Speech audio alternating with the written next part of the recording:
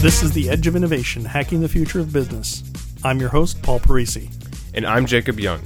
On The Edge of Innovation, we talk about the intersection between technology and business, what's going on in technology, and what's possible for business. Today we're going to be talking about big data, a category that seems rather big and large and has a lot of parts to it. Hence the word big. Yeah. It's like a big wheel. Yeah. So Paul, I've heard this term. Can you kind of fill it out for me? Because it's been related to Google and Facebook, which seems rather intimidating. Can you help us understand what exactly big data is and what it's used for? Well, it's big and it's data. Right. So that brings us to the close of our show for today. Yeah. Thank you for listening, everybody. Yes. Well, okay, so big data is really happened after, in the past 10 or 15 years, where we realized that there are lots of little pieces of data out there. When you click on a website, you open that website and you type in your name. That's all producing data. And if I gather those all up, it starts to get really unwieldy almost. The amount of clicks that you do, the articles you read, the time at which you did that, what you spent at that store. All of these are attributes of big data. I think before we get into that, there's something that we need to talk about called metadata. Meta means information about the data. So metadata is the fact that let's say I go to Google, so I open the website and I type in, I want to find the best hat within 20 miles of me, or the hat store. So now a lot of things just happened. I did it at a certain time. That's a piece of metadata. I typed in some words and I clicked enter, and I have an IP address. So Google makes a note of that says, gee, this IP address just searched for the words hats and did it at 1:15 in the afternoon, for example. All of those things are metadata. Google then displays to me the answer to the query, hats, and I then click on that, and I click on the first one that says red hats. In a perfect world, somebody might conjecture that I like red, as opposed to the green hats that were second. So that whole concept of tracking all of those little bits of data make it very, very much big data. It's lots of little bits. So what does that mean? Well, if you were over my shoulder, you could have asked me the question, why are you clicking on red hats? Do you like red? No, it was just the first link, so I clicked on it. Okay, well, that's sort of a false positive. Mm-hmm.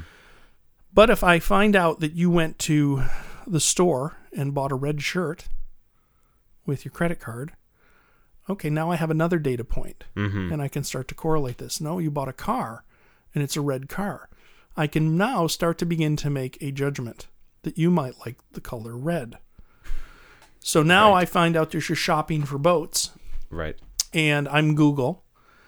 I'm going to put a picture of a red boat in the right-hand side for the ads. Mm-hmm. And why wouldn't you? Because you know that I like red. Why would you show me green ones when you know I don't like green? Maybe. It's the same thing where, you meet somebody, you learn that, hey, this person really likes Star Trek, but doesn't like Battlestar Galactica. And boy, am I geeky here. Or you go to somebody that, doesn't like fish. Right. The number of people I can tell, we live in New England. Oh, I don't like fish. Okay. And you try and invite them over to have swordfish because it tastes like steak. And they're like, wait a minute, is this fish? Right. I was thinking recently about this whole idea of I like fish, but I don't like the taste of fish. Okay. Like fish are people too. Right.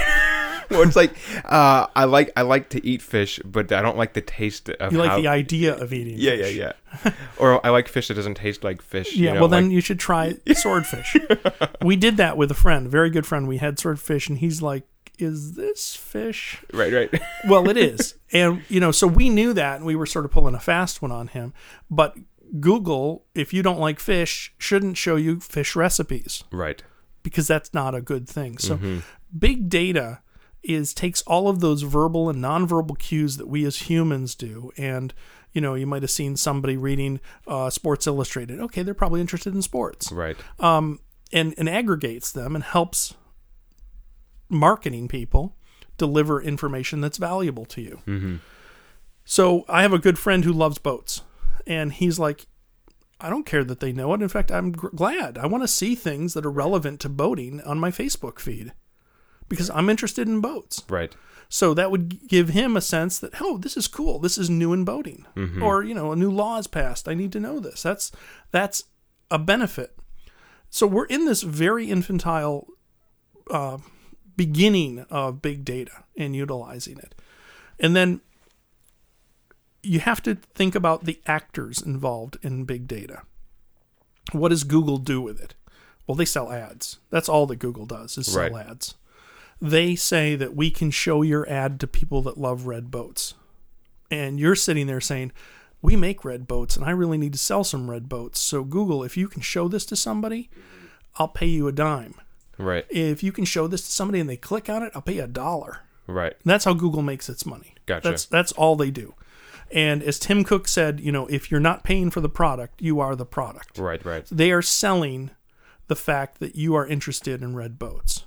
And they say they do it anonymously. They don't tell who it is because they don't. And frankly, Red Boat Company doesn't care who's looking at their ads until they want to connect to them. Right. And then I'm on the Red Boat Company page. I can then give my information, and then they can contact me or I can contact them. Right. So everything we've talked about up till now is dealing with good actors or sort of passively, not bad actors. Right. And the real crisis comes in is when we have all of this history of data. What is a bad actor potentially going to do with it? Right. So let's say that and we have historical precedents for the suppression of certain views. Mm-hmm. So if there was a regime, a military regime to take over and say that we, as absurd as this sounds, anybody who likes red boats, we're going to put them in prison. Mm-hmm.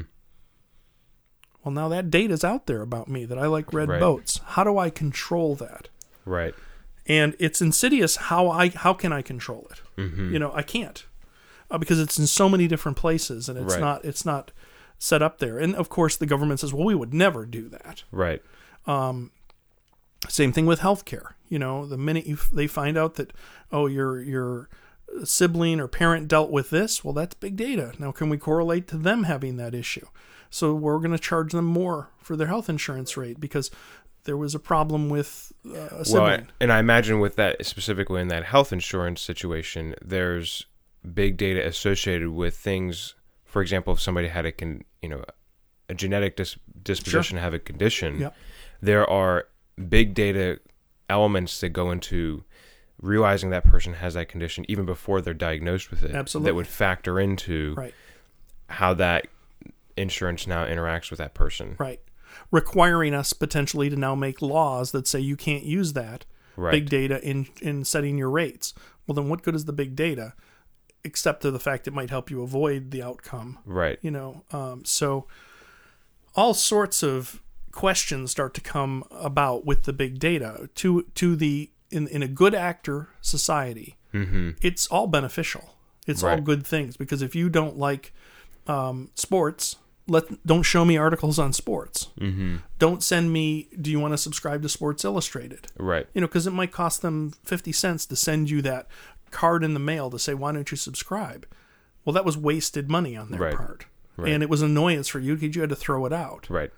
So big data helps us conquer that, but it also does very much so expose us to who knows what. So this seems rather large, and it seems like the more you kind of begin to poke on this, the big data category seems a bit monumental. What are the important things for small business owners, for entrepreneurs to understand about big data, and how can they use that? Well, it's vastly different. I mean, you can manipulate some of the big data engines out there. And if you go and search for let's say you want to buy a new stereo system, and you search for it on certain websites, you will magically see stereo system ads start to appear over the next few days. Right. Now, what's interesting about that to me is that they're smart enough to do that, but they're stupid enough to show you an ad for a stereo system, but you already bought one. Right. So obviously there's some holes in the system, and frankly, it's annoying. I just made the commitment. I spent that.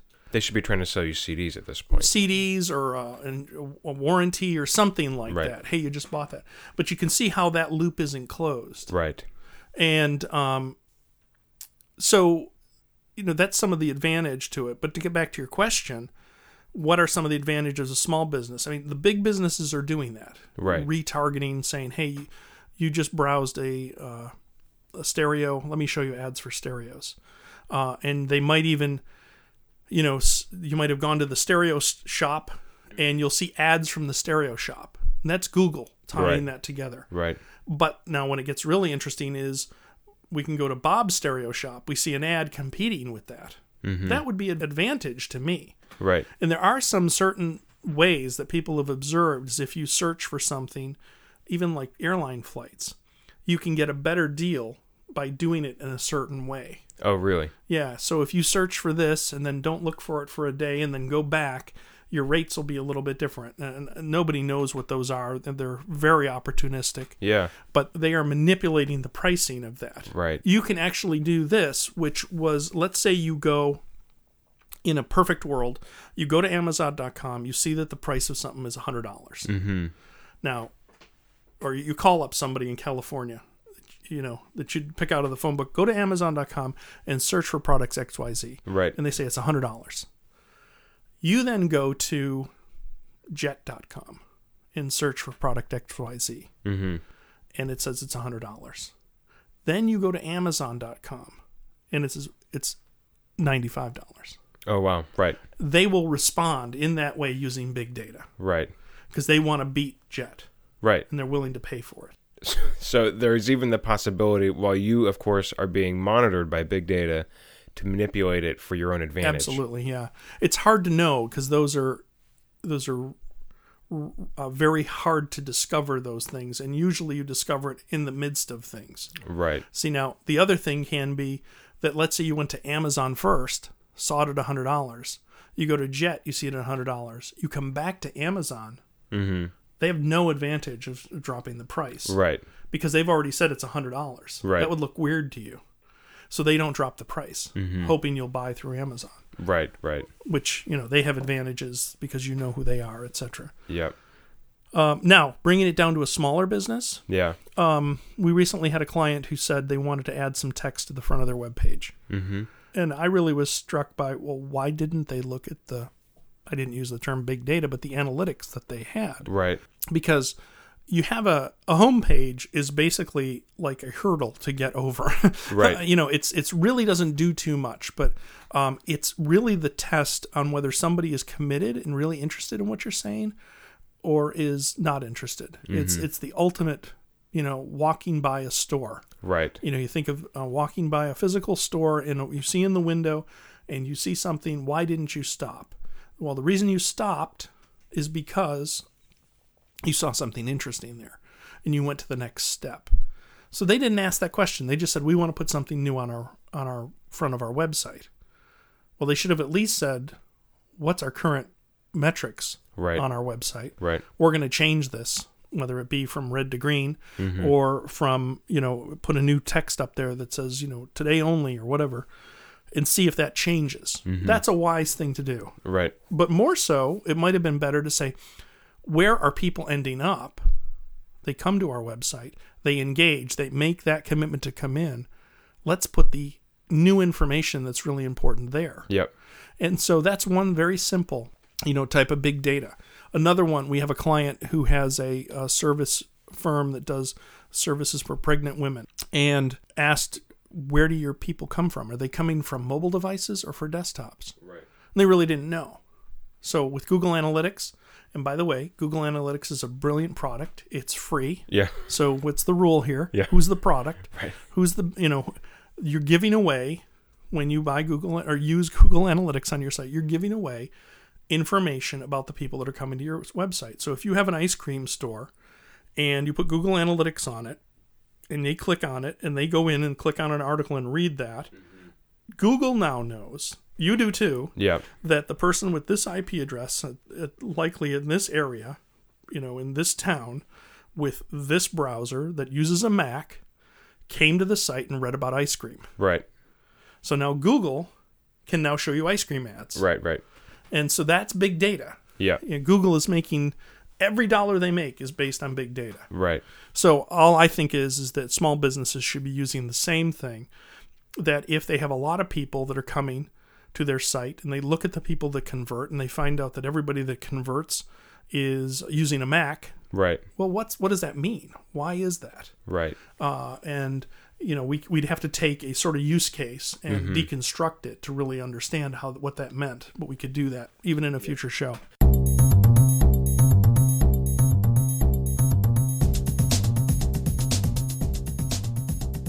So what are 2 or 3 things that small business owners and entrepreneurs can do to start using big data on their websites? The bottom line is they really need to become intimately familiar with their analytics. Google Analytics is great and easy to put in. You do need to make that emotional judgment. You need to make that philosophical judgment of whether you want to give away your data. There are other analytics packages which don't give data to Google, so you could use those as well. But the point is you need to look at it. And you need to say, what am I trying to get people to do? There's the big trend right now is one-page websites. Right. And they're great.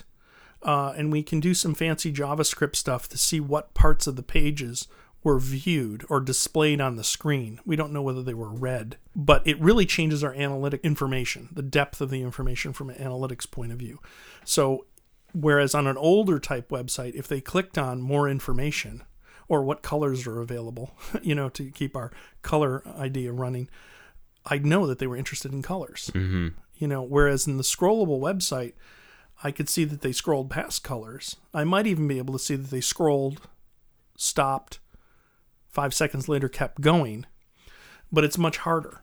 Right. So becoming intimate with your analytics, understanding what people are doing, and then starting to think about how do I'll use the bad word for it, manipulate them into doing what I want them to do. Now that might be, as my other friend that likes boats saying, is give me the information about boats up sooner. And I can do that by understanding where they ultimately get to.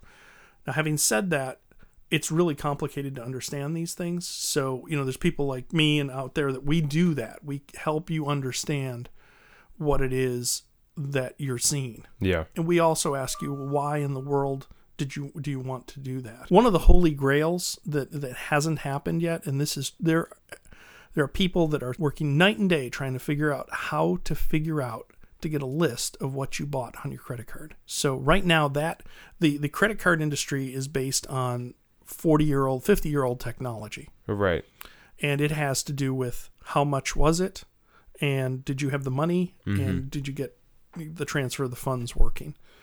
It's a clearinghouse, really. Right. They just never had the comprehension to say, wait a minute, if I could get the fact that you bought Twizzlers and beer and bread, and you do that every Friday, that's going to give me opportunity to market to you. Right. And that is the holy grail, is to figure out what you spent the money on.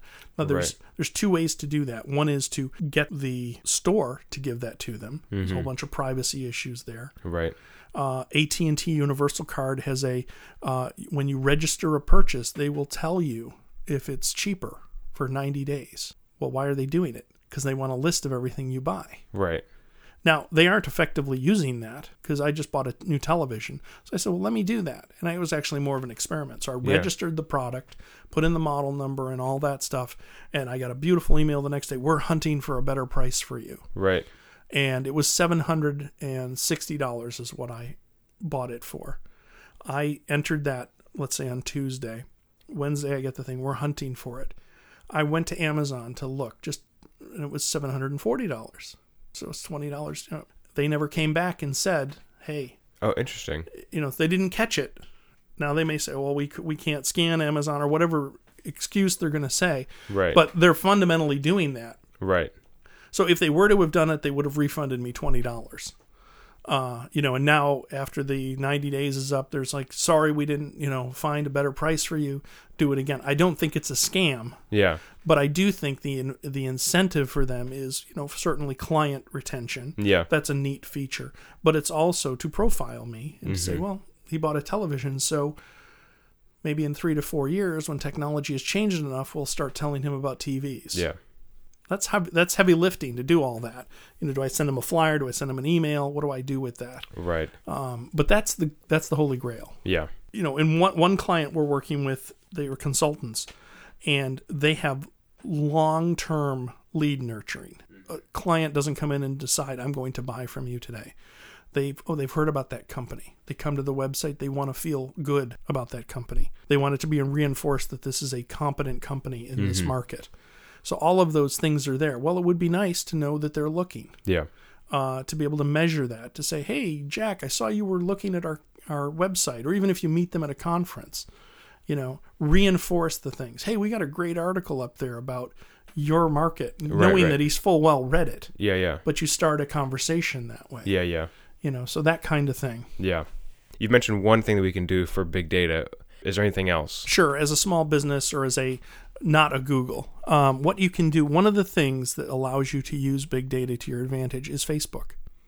Right. Because you can target people in a certain town that are interested in a certain thing. And that's why Facebook is worth what it's worth. Yep.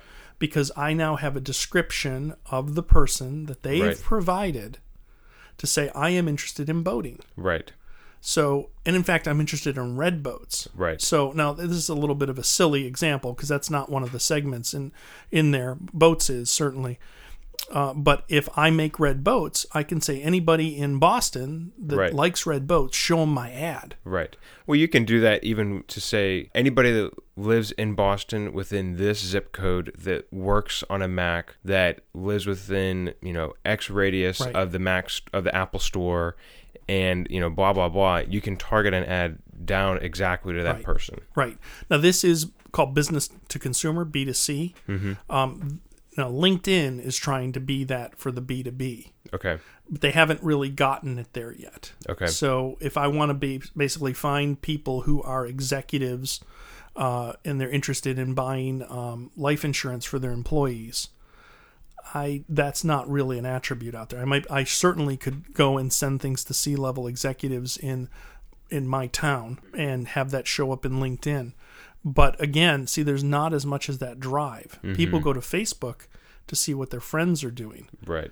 A CEO doesn't go to LinkedIn necessarily every day to keep up on things. Right. So that is, if you're a business to consumer, you can definitely target your ads with Facebook. It's a wonderful platform to do that. You can also do the same thing with Google AdWords, where basically they will show ads based on the words the people type into the query. Yeah. What you're going to see over time is I want to be able to show my ads to people that are 18 to 24 and own their own car or have a lease. That kind of stuff will be coming for AdWords.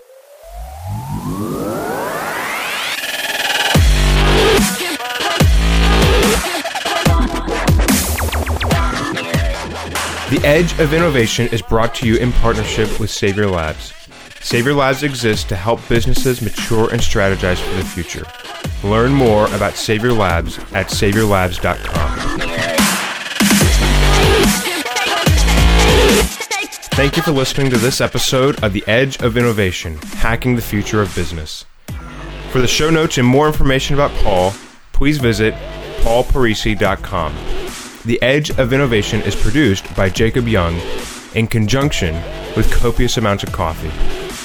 Music on today's episode was from bensound.com. Paul can be found on Twitter at pdparisi and on LinkedIn at linkedin.com/pdparisi. This episode, like all our episodes, is transcribed and available at paulparisi.com. Thanks for listening, and we'll see you next week.